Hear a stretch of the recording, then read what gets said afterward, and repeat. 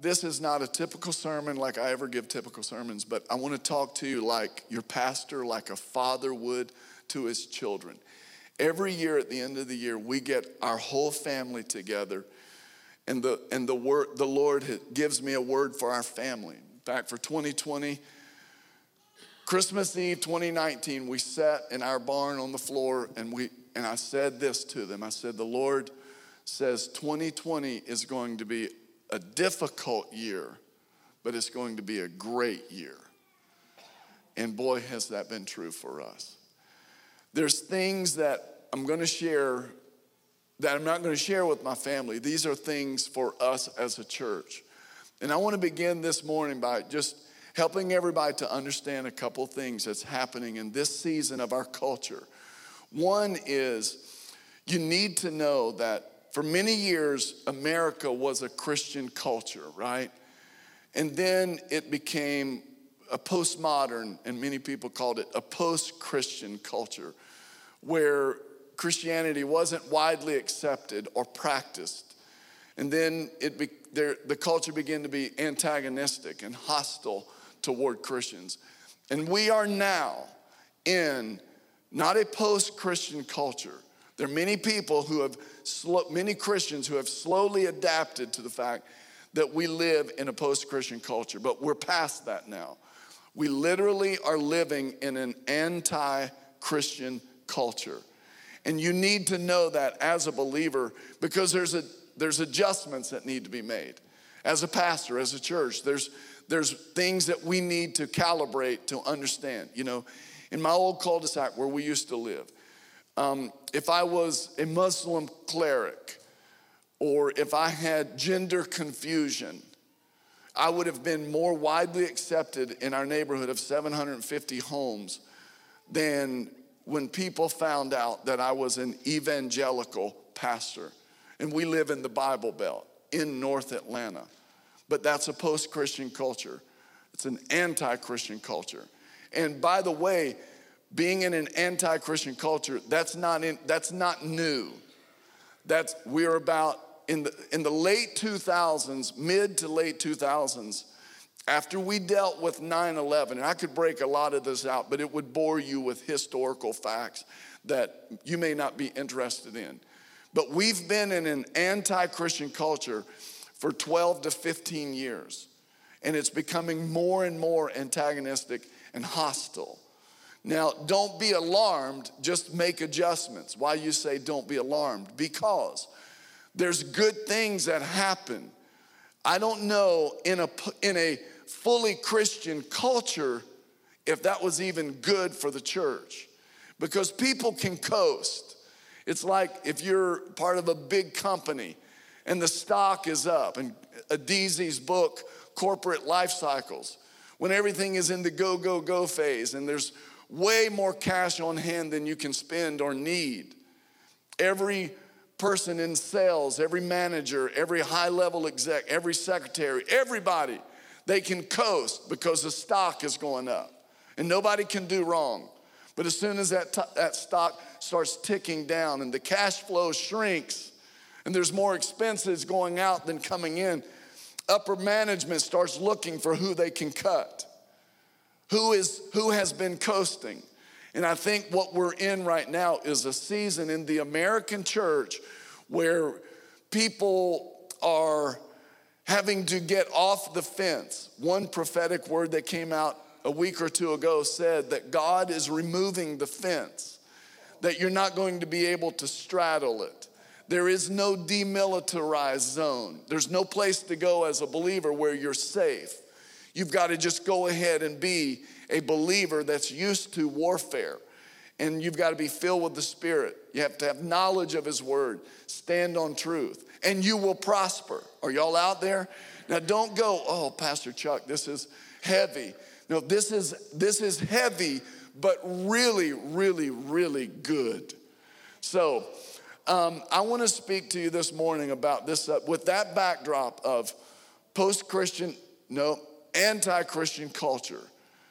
No coasting, the fence is removed, no demilitarized zone. The church is going to be identified as the church. And the people who have been going to church, who aren't part of the church, are even now being exposed. And what's happening, if you look at the numbers, it's very concerning, but don't look at the numbers, because what's happening in the Western church is remarkably awesome. And exposure is happening everywhere. So with that said, I want to talk to you this morning, and the title, the teaching is Where God Lives. Where God, and the scriptures say where God dwells. And there's churches called a dwelling place. And I like that if it's a dwelling place for him being there. But when we talk about us dwelling in the church and not going out and being the salt and light, that's bad. But we want to be where God lives. And where God is, his glory will be there. His presence will be there. His kingdom will become, miracles will happen. Miraculous conversion experiences, salvation, healings, deliverance, lots of where he is. And so we want to be a church where God lives. Amen? Paul writes the book of Ephesians while he's imprisoned in Rome. He writes a couple other books, Philippians, Colossians, and there's one other. But the message of Ephesians is mentioned. The whole theme of Ephesians, the book, is mentioned 3 times in the first chapter. And this is the theme of the book, to the praise of God's glory.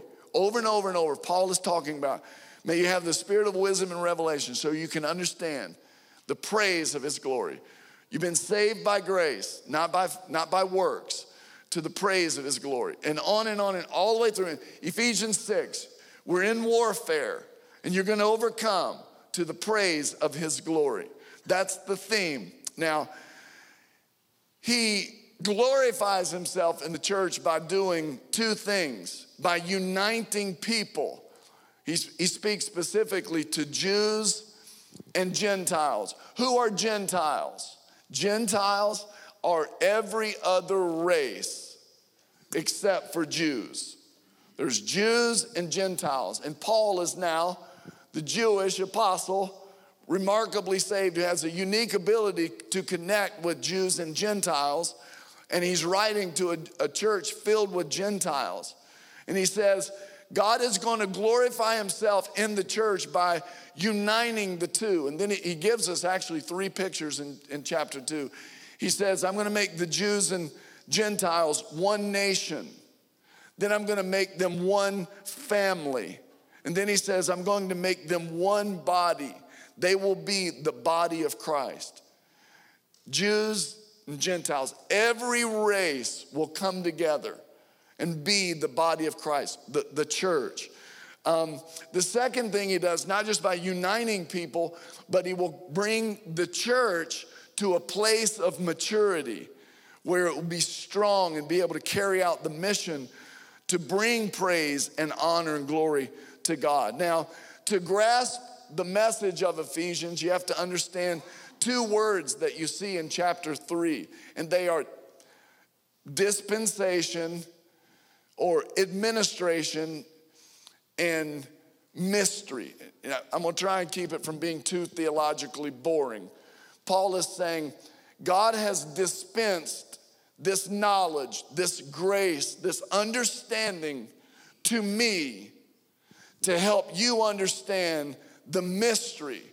Something you couldn't know, something that's almost too good to be true and hard to understand. This is why Paul, and you hear me refer to it a lot, Paul says in Ephesians 1, I pray that you will have the spirit of wisdom and revelation. I want you to know that there's some things that are so deep, once they're revealed to you, you're going to have wisdom to know how to live them out because they're explosive. In chapter 3, verse 8b part through 10, he says, this grace was given me that I should preach among the Gentiles the unsearchable riches or the mystery of Christ. How many of you know Jesus is too good to be true, but he is? Like, you're still getting understanding of how awesome Jesus is. Anybody? This morning in worship, you're going, I'm trying to get my arms around. That's why Paul keeps saying this mystery. Now, he says in verse 9 of chapter 3, and to make all see what is the fellowship of this mystery. Please, I'm going to give you some deep concepts before we get to some simple truth. But what God is doing in the American church is amazing. He is doing that right there. There is a fellowship of people, a coming together of like-mindedness, I'll call it in a few minutes, of people who understand the depth of the mystery. And because they're all getting together in one place, there is a fellowship that's happening that's more than just, hey, good morning, God bless you fellowship. It's like deep, profound, foxhole buddy type of fellowship. And then in verse 10, one of my favorite verses, I have like 42 favorite verses from Ephesians chapter 6. From Ephesians, the 6 chapters. But this is one of them. And please, I don't have it up there because I want you to listen to it. And I want you to write it down and go home and study it. I do that strategically sometimes because I don't want you to get lazy and me do all the homework for you and you cheat off my notes and you don't study and you can't pass the test. But verse 10 says this. This is so incredibly awesome. He says, to the intent that now the manifold wisdom of God might be known by the church to the principalities and powers in the heavenly places. Paul is saying now, the church is going to be the statement to everyone that looks at the church of everything God, his whole plan, the manifold wisdom of God will be known by what he does in the church. Now, everybody listen to me. There's a lot of institutions we're looking at now. The Supreme Court, the political system, Wall Street, United Nations. There's a lot of things being focused on right now. And I'm tempted to take my eyes off of the church too. But here's the deal. If we can be an Ephesians church where this mystery of who Jesus is, if we can be that kind of church that has a wisdom and revelation to understand our place in the culture, even in an anti-Christian culture, the world needs to look and see who God is, how great he is, what he has done, is doing in reconciling lost men to him. The world should see that in the church. The manifold wisdom of God made known by the church, even, listen, to the principalities and powers in spiritual places, both angelic hosts and demonic hosts. Satan doesn't know everything. He doesn't know what to anticipate. And God is saying, I'm going to blow his mind by what he sees in the church. Are y'all out there? Now, finally, we get to our text. Ephesians chapter 2. There are 4 verses. This is it for 2021, especially the last 2 verses. So mark these down, okay? Paul says, consequently, you are no longer foreigners and strangers. Jews and Gentiles, y'all are no longer disassociated with each other. You've come together, fellow citizens with God's people and also members of his household. Please listen, built on the apostles' doctrine or teaching and what the prophets said. I don't have time to park here. We'll do it in the next few months, but we're built on this, the apostles' doctrine, teaching, and what the prophets have said. That's what we're built on. That is our foundation. But Christ Jesus himself as the chief cornerstone. Now look here in verse 21. Everybody focus in him. In who? In Jesus, in Christ. In him, the whole building is joined together.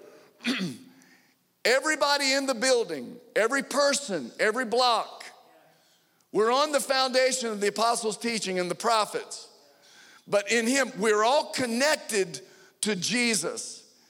In him, the whole building is joined together and rises to become a holy temple in the Lord. Let me say something I say a lot. Racism and the healing of the races, the divide of the races, it cannot be a social program. It will never work. But as the races are connected to the message of Jesus, the heart of God, that's how the races are restored. And let me say, the races being made one, no longer two, but one, that is in the heart of God. Can I get a witness? And not only are they joined together or jointly fit, but it says, and rises or grows to become a holy temple in the Lord. And then Paul makes it personal. And he says to each of us, he says, and in him you too are being built together to become a dwelling place in which God lives by his Spirit. Now, I think what God is doing in the church, there's a supernatural season that the New Testament church is coming into in America. And it's not only going to be supernatural as we gather corporately, but in you too, as you become a place where God dwells by his Spirit. I don't have a lot of time to talk about what that means, but my prayer is that everybody in this room will come to understand you. In the Old Testament, the whole Jewish religion was about the experience of where is God's presence in the ark, Holy of Holies, the temple, the cherubim, the manifest Shekinah glory of God. That's where God was. Where is he now? When we gather, he's here. And this is vertical church message. And when we're not gathered and we're out doing what we're doing, where is he? Right here, right there. God himself is in you. There's a lot of ramifications we could talk about it, but I don't have time. Why is all of this? To the praise of his glory. Now, Restoration 2021, we're facing some unique stuff in the coming weeks. There's been unusual growth in a weird season. We are building our staff. Pray for me. I need a personal assistant. We really need that. The whole administrative arm of our church. We're praying and we need it. We're looking at the first week of February, the likelihood of needing to add an additional service. And we're looking at, the changes that will come. We like being in one service. I do too. After preaching 2 services on Christmas Eve, I don't like 2 services because I get tired and I'm old and I like when we're all together in the same room. And I'm just saying there's some changes coming to us, but some things cannot and will not change. We are the people of God. We are one body. We are joined together and we need each other. And we are not going to focus on numbers or growth. Listen to me. If you pray for Pastor Chuck, pray for the protection of me, my marriage, my family, and pray for the protection of my heart and my mind. Because here's my deal. I am after one thing, the glory of God. I'm after one thing, that this body of believers might be an expression of the manifold wisdom of our awesome God. What will I not focus on? Our church, our numbers, our denomination, our little kingdom. We will remain focused on his kingdom. And I pray that you also, if God's calling you to be a part of this church, some of you accidentally got here. And this is different from where you came. And my prayer is that every person who visits just one time, that you will sense God's presence. I'm tempted to preach 15 minutes about vertical church. Because if God doesn't come, we don't need to get here. We don't need to gather. We're wasting our time. When we gather, we expect him to come. We expect his presence to fill this room. How many of you want to get in your car every Sunday, every time you leave this place, and you want to say without a doubt, I am changed because God was in that place and he met me and he said something to me. Amen. Now, The second thing I want to talk to you, that's Ephesians 2, verses 19 through 22, but especially 21 and 22. I want you to begin to meditate on it. That'll be with us all year long. Now, let's talk about like-mindedness. If you've been around here for any time, you've heard me use the term, and we pronounce it a lot of different ways because none of us are Greek scholars. Homothumadon. Like-mindedness. Acts chapter 2, verse 4 says, when the day of Pentecost was fully come, they were all with one accord. They were all with homothumadon. They were all in the same mindset and in the same place. Everybody listen now. This same mindset, this word homothumadon, it is where we get the word, thumadon is where we get the word thermostat. And it speaks of the same temperature, the same degree of heat. When the disciples were all in one place. Now, how many of you know in 2020, it wasn't easy for the church to even get in the same place. And it was easy to get on the same Facebook page or live stream. Well, even then, I mean, remember, it wasn't that easy when we first started it. And Facebook was doing all kinds of crazy things to keep us from being able to do it. But Jesus, when the church is born, it says in verse 14 of chapter 1, it says, after Jesus told him, don't leave Jerusalem until you have received power. Verse 14 says, they all continued with one accord, homothumadon. They continued in prayer. It's a unique Greek word. It's used 12 times in the New Testament. 10 of those times are in the book of Acts. And the other 2 are talking about how the church should be like it was in the book of Acts. It helps us understand the uniqueness of the Christian community. Thumadon, as I said, it's the same root word that we get the word thermostat. Same level of heat or passion. Have you ever been in a group project in college or high school and there's 4 or 5 of you and not everybody's on the same page? Have you ever had a group project and you're doing the heavy lifting? How many of you hate those slackers that are on your group project? It's usually the guys and the girls are doing all the work, truthfully. They're not on the same homothumadon. Coaches want their teams on the same temperature, the same degree of heat, of passion. Bands play better and musicians love playing with other musicians when they're on the same sheet of music, in the same measure, on the same beat, in the same key, in tune and on pitch. Quarterbacks love it when their receivers and them are on the same page and they're reading and reacting the same way. And they see that corner squat, and so he turns and goes upfield and he throws it. People love it when we're all on the same page, the same level of passion.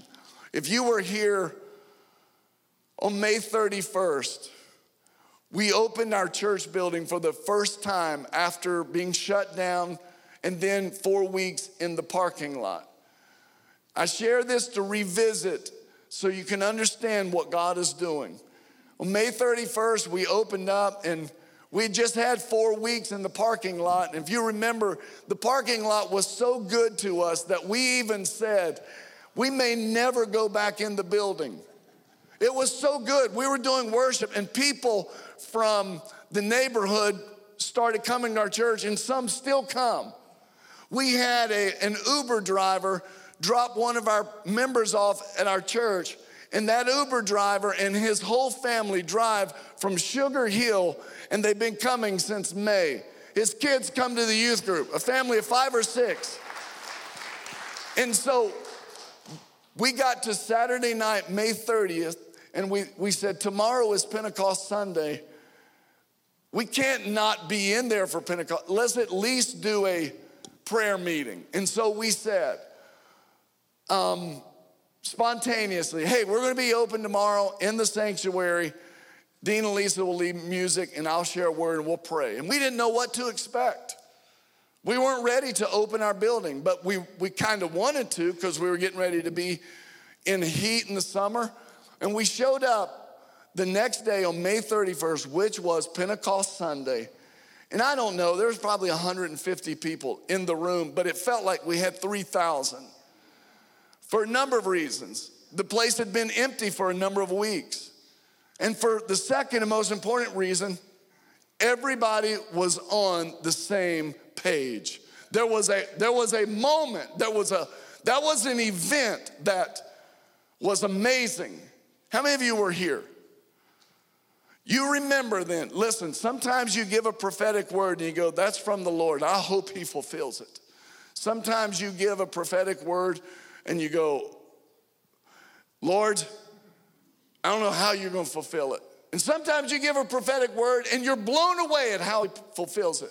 If you were here, I didn't even have a sermon prepared. I woke up that morning and was down at where I read, and the Lord said, just mention the idea of homothumadon and the missing ingredient that makes the church, and that was the Holy Spirit. And I told the story about some churches have too much Holy Spirit. It's like Janie Moran, and she put too much curry in that curry chicken, and it nearly killed me and my little brother. And it was curry chicken, all right. It was the devil's chicken. And it nearly killed us. And she accidentally put twice as much curry. And some churches it's all about the Holy Ghost. It's all about the Holy Ghost. It's all about the Holy Ghost. And there's no balance. There's no teaching. And then I said, and then some churches are like, no Holy Ghost. We don't do Holy Ghost in here. We don't even call him ghost. We call him spirit because we don't want to confuse or offend people.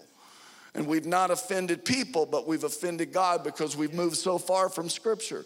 And I said, it's like cilantro. When we go to Chipotle, we get extra cilantro on it and on the sides because they never give us enough.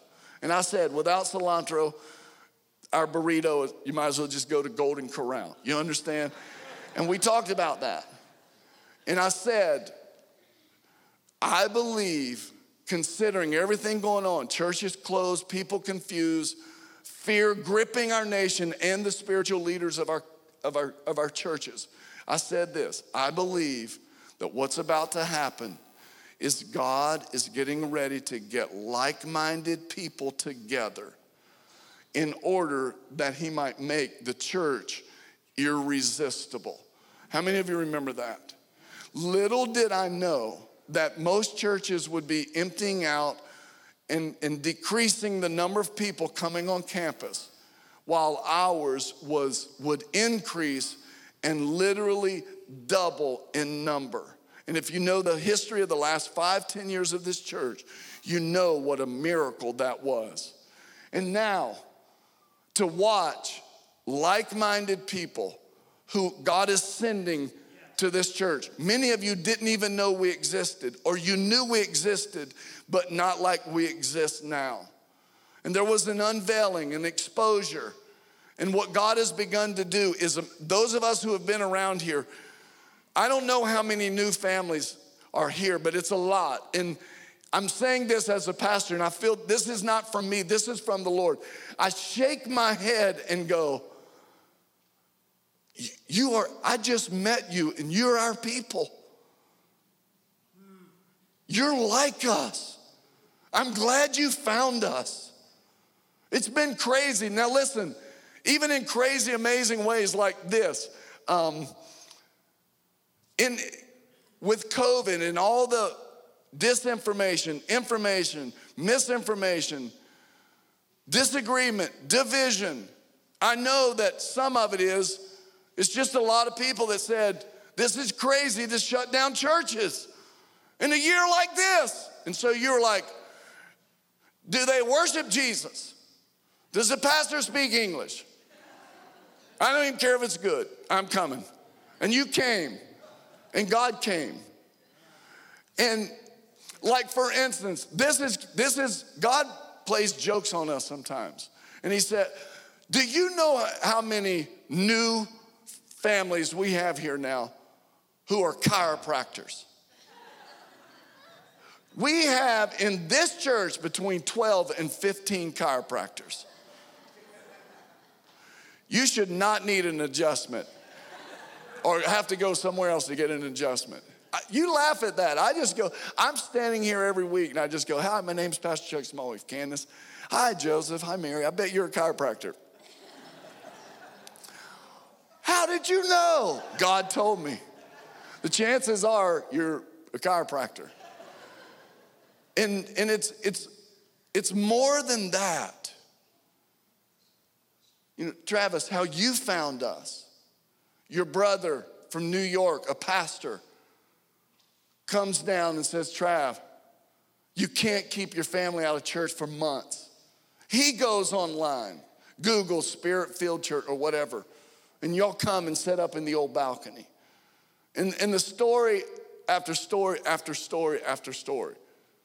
We've had high-profile pastors from other churches in the last 3 months stand and say to me, what just happened in that room? One told another member of our church in the lobby, I'm gonna have to take a couple days to process what just happened. What just happened? Brothers and sisters, hear me. There is a move of God in an upset, topsy-turvy, upside-down world where God is bringing like-minded people together. The fence is being removed, and God is making his church potent again. What happened to the church in the book of Acts? Verses 2-4, it says, and suddenly, when they were in one place, in one accord with homothumadon, there came a sound from heaven as of a rushing mighty wind, and it filled the whole house where they were sitting. And they were all filled with the Holy Spirit. Listen to me. How many of you would love to be in a church where we all get on the same page, united, and all of a sudden the Bible, suddenly, things that happen only in heaven start happening in the room. You would suddenly hear things that you go, that came from heaven. That's not a praise team. That's not Lisa or Dean. I hear the sound of heaven in the room. And before you go, man, you Pentecostals, y'all are intense. Wait till you get to heaven, if you make it. It's intense in heaven. The angels go, holy, holy, holy, Lord God Almighty, who was and is to come. And you go, I know, that's all they do. They're robots, right? No, they're not. God is so awesome. They take a glimpse of him and they go, oh, holy, holy, holy. They're angelic beings. And after a while, they recover and recuperate. And just one glimpse, for thousands of years, they go, holy, holy, holy. You see, all of heaven is in one place, in one accord. And God's plan is for the church to be a little outpost of heaven, for the church to be a picture of heaven. And when the church is not caught up with who's on what instruments and how good it sounds, but they're caught up with him, and they say, holy, holy, holy, Lord God Almighty. You see, I'm getting ready to preach, and I know it's Christmas time. For so long, we've been entertaining people. For so long, we've been building our kingdoms, our organizations, our churches. And God has taken 2020 and he is saying, no, I'm getting ready to break that old model and I'm getting ready to restore my model where my son, who I sent to pay the price for your sins, is seen as worthy again, and he is glorified. And people see his holiness, his purity, his love, and people begin to worship in spirit and in truth. And then God says, I want to send things from heaven into the earth, and I've made a commitment. I'm not going to do it in the Oval Office. I'm not going to do it through the Supreme Court. I'm not going to do it through the Democrats or the Republicans. I'm going to do it through the ecclesia, my body, my church, the bride for my son, Jesus. Come on, somebody. We praise you, Lord. We welcome you, Lord. And here's what happens. Instead of people being impressed and going, wow, that church is sharp. They've got it together. Acts chapter 2, verse 46 says, so continuing daily with one accord. Everybody say with one accord. With one accord in the temple and breaking bread from house to house, praising God and having favor with all the people. And having favor with all the people, the Lord added to the church daily those who were being saved. Brothers and sisters, we underestimate the power of unity, the power of covenant, the power of like-mindedness. How many of y'all tracking with me? I'm getting ready to drill down. Because we've been ambivalent about what the word teaches, we draw crowds. And because we don't hear exacting, precise teaching from the principles of God's word, we're left to kind of be nebulous on how we feel about things. And the word of God is a plumb line, Amos says, and we measure things by it. And when we preach the word, we're all able to go, I can dial into that. I want more of that. The power of unity. See, I would love to go to a church where I don't have to worry if my little 8-year-old goes to your 8-year-old birthday party that you're going to stop by a Britney Spears concert. I don't know why Britney Spears, she's like my age now. Whoever it is, who is it? Don't tell me. You'll indict yourself. Don't tell me. You don't know either. How many of you, I want my children to, Tracy, you have that picture of those lions. This is what I want right here. Surround yourself with those on the same mission as you. I'm working hard on my children because I know you need me to have my children stretching your children. I'm working hard on my marriage because we don't want weak marriages to be the standard around here. We commit to Wednesday night church and having our kids in the youth group because we're on the same homothumadon as a lot of you. We're committed to reaching the next generation. We pray for Cindy because we have a passion. We have the same degree of heat that Lou and Jen Torino have for their children. And Mark and Shine Joseph have for their children. And in this room, there's a lot of people who go, okay, we understand the clear mission of this church. We understand what the word says, and we are down for that. Sign us up. We will give our life for that right there. Are y'all out there? Anybody hearing what I'm preaching this morning? You don't have, I'm not asking you to clap. Just turn and tell somebody, he's talking to you. Oh, the power of covenant, the power of unity, the power of like-mindedness. That's what God's doing in the American church. Last thing is this right here. This is as we come to the end of the year and we prepare for next year. This is the stuff that I say almost every year. And I want you to understand first things first principle. First things first. Matthew 6:33 says, but seek first the kingdom of God and his righteousness, and all these things will be added unto you. It's a well-known Bible verse, right? But seek first. Everybody say first. Seek first the kingdom of God and his righteousness and all the. What is the message here in Matthew 6? This is the middle chapter of the Sermon on the Mount. It's fairly important. It's about making life work.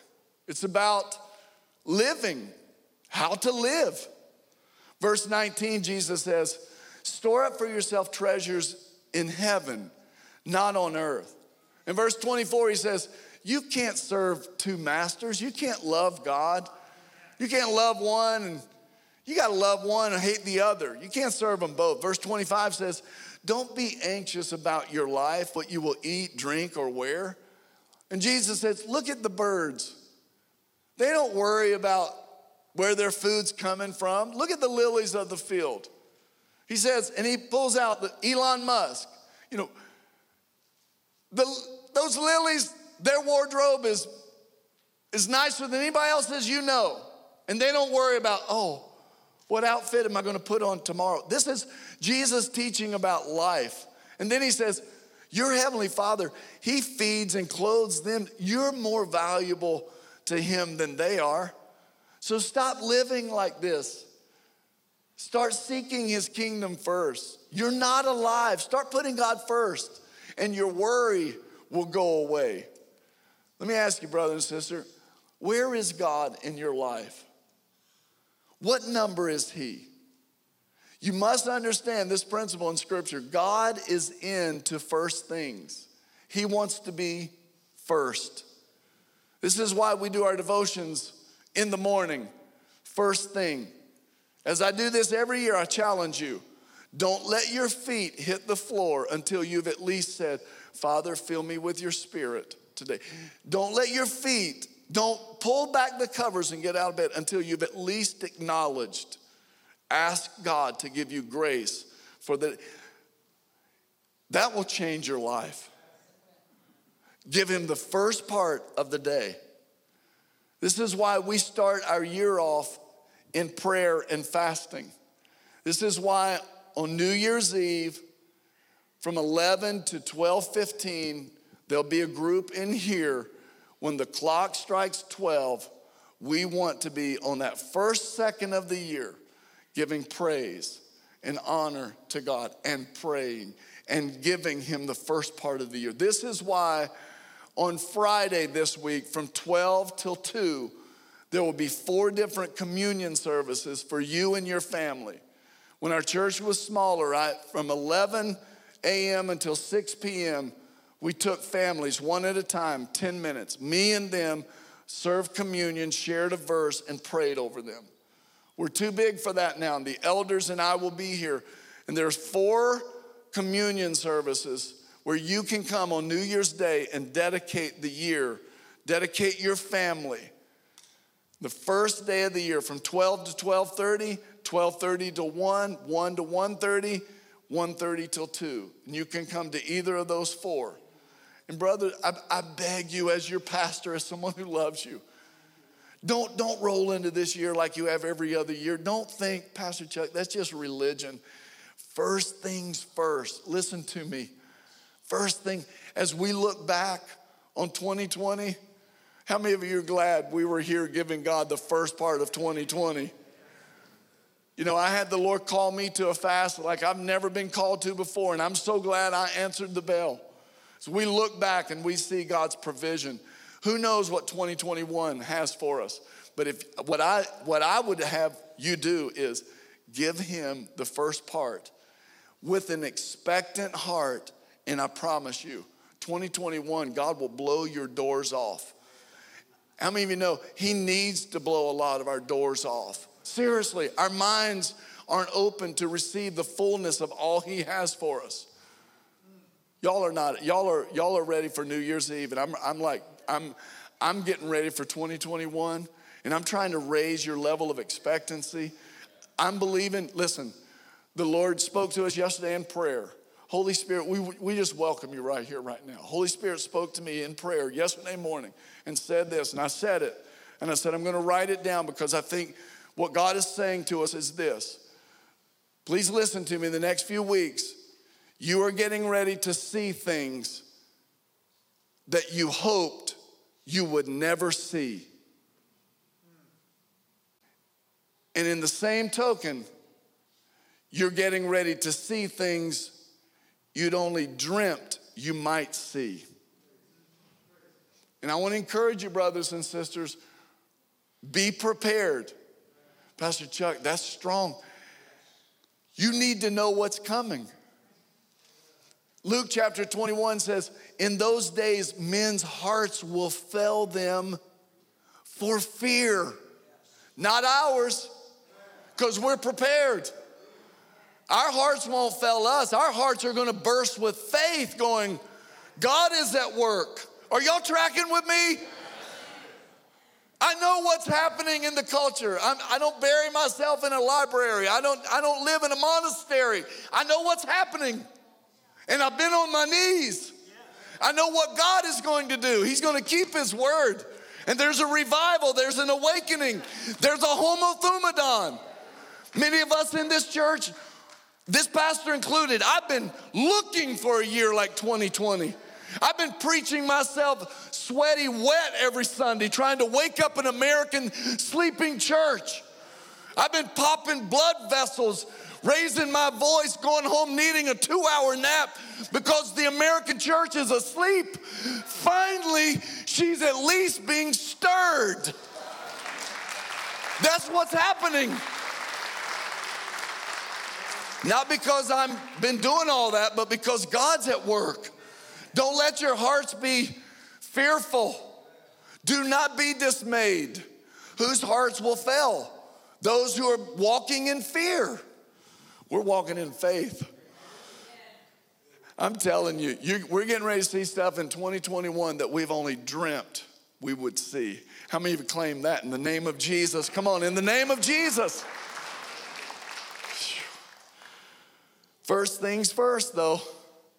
Closing right here, Exodus chapter 13. The Lord said to Moses, consecrate to me all the firstborn, whatever is the first to open the womb among the people of Israel, both of man and of beast, is mine.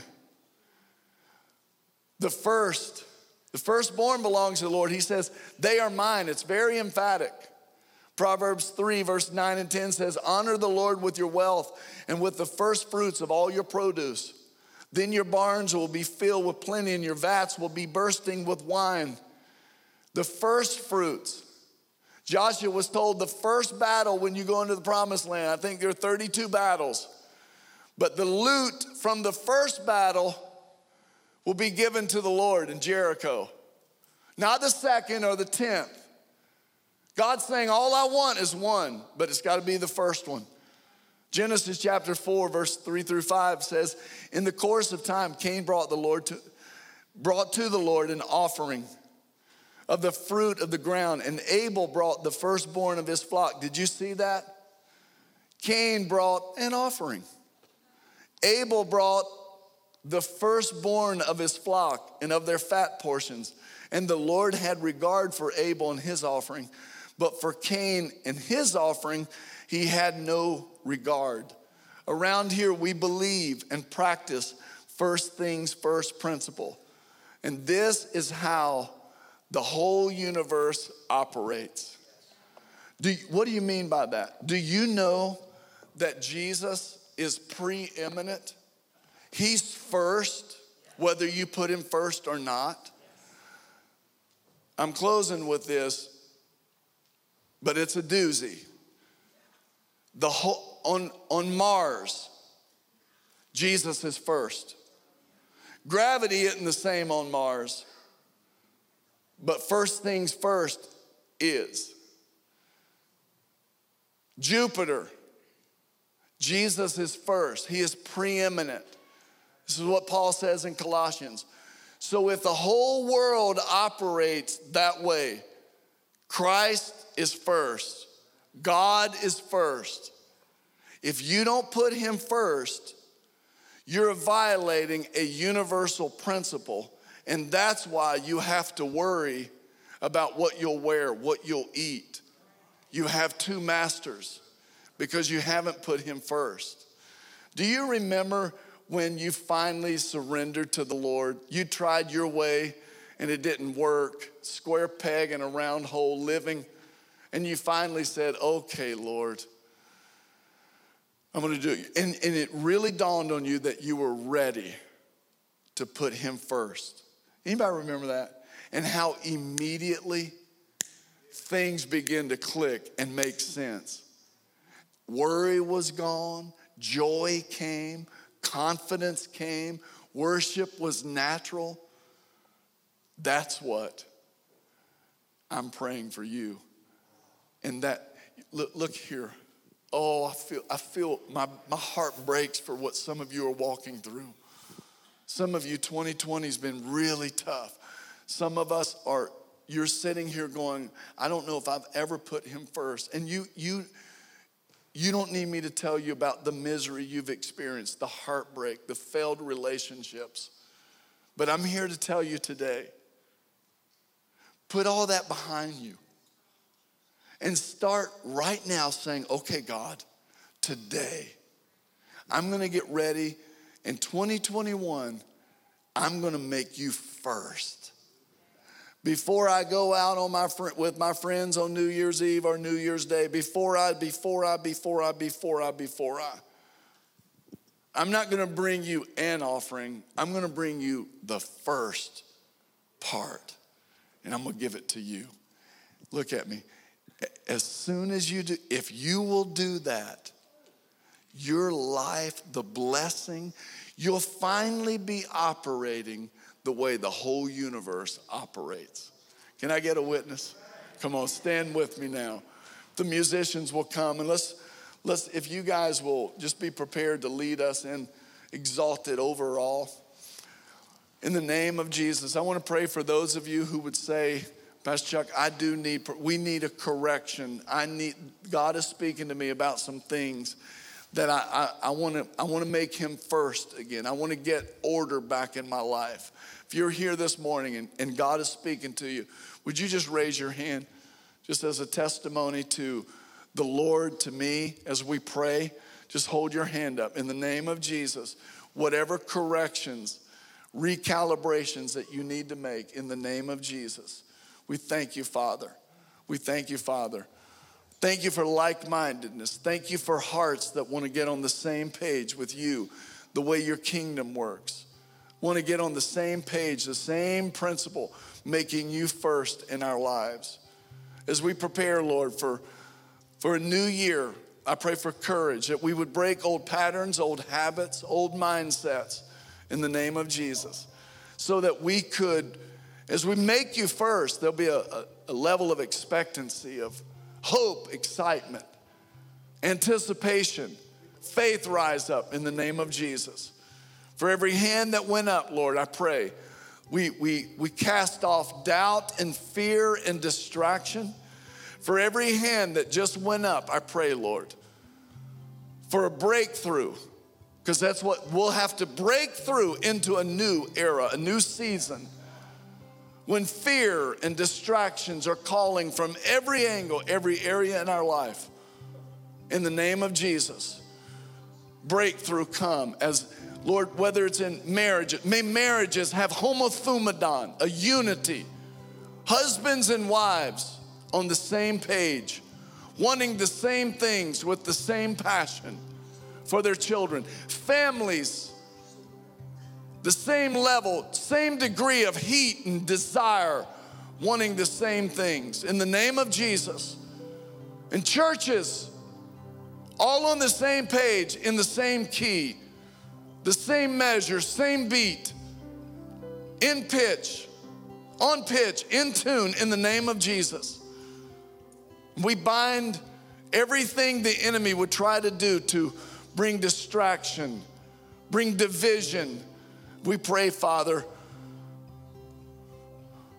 for the fruit of your Spirit to be manifest in our lives. Love, joy, peace, patience, kindness, goodness, gentleness, faithfulness, self-control. The ability, Lord, to have discipline about making you first.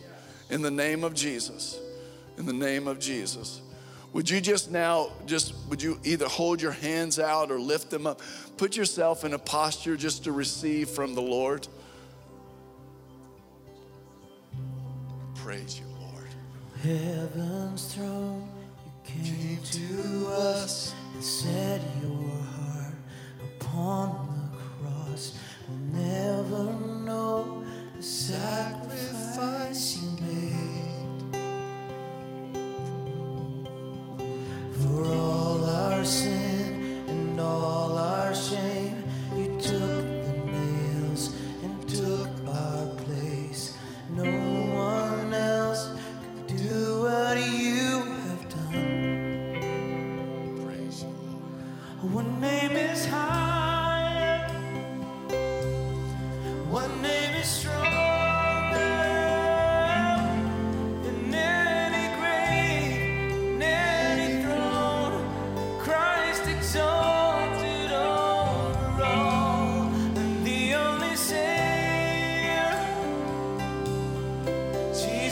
Messiah. To you alone, praise belongs. Christ exalted over all. To you alone, praise belongs. Christ exalted over. Lead us, Dean. Now, come on, let's make him first in our worship. Lead us.